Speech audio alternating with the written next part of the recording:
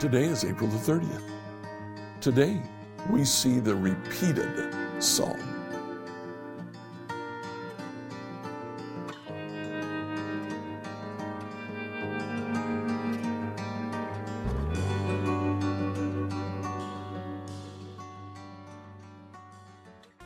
Reading through the Bible in a year today, I'd like you to read Psalm 52 to 54. Now, all three Psalms are Psalms of lament. The title of Psalm 52 says it's regarding the time that Doeg the Edomite said to Saul, David has gone to see Elimelech. We just looked at that this week. Psalm 54 says it's regarding the time the Ziphites came and said to Saul, we know where David is hiding. We also looked at that this week. It's interesting. These two Psalms come from the time that we were reading about this week. Psalm 53, though, is very interesting. It actually repeats Psalm 14. Story from my own past when I was a teenager. My father, of course, was a pastor, and I decided that I was a lot smarter than he was. And I actually began to question even the existence of God. I toyed with the idea of being an atheist for a while. Nevertheless, because I was a pastor's son, I kept reading Scripture. One morning I read Psalm 14 that starts, the fool has said in his heart, there is no God. I thought, I don't want to read that, so I just flipped over several pages, found Psalm 53 and began to read, the fool has said in his heart, there is no God. Literally, as a result of that, I looked at the Lord and I said, okay, I get it. I get it. I'm not really all that smart. It is the fool who said in his heart, there is no God. This psalm is repeated. Now, Psalm 14 occurs in book 1. Psalm 53 occurs in book 2. The Psalms are almost identical. There's a little bit of difference in verse 5 in Psalm 53, which is verses 5 and 6 in Psalm 14. We also see that Psalm 14 uses the name God. Psalm 53 uses the name Yahweh, Lord. Since this psalm is repeated, it must be important. The bottom line of Psalm 53 is no one is good. All of us are evil. Nevertheless, God rescues us and restores us to joy and rejoicing. Enjoy as you read Psalm 52 to 54. Psalm 52 through 54, New Living Translation. Psalm 52.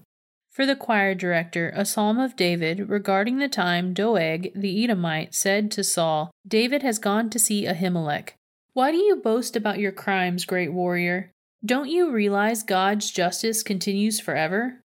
All day long you plot destruction. Your tongue cuts like a sharp razor.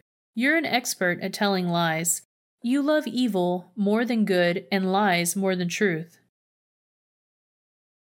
You love to destroy others with your words, you liar. But God will strike you down once and for all. He will pull you from your home and uproot you from the land of the living.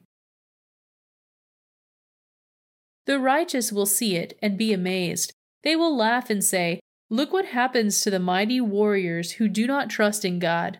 They trust in their wealth instead and grow more and more bold in their wickedness. But I am like an olive tree thriving in the house of God. I will always trust in God's unfailing love. I will praise you forever, O God, for what you have done. I will trust in your name, in the presence of your faithful people. Psalm 53.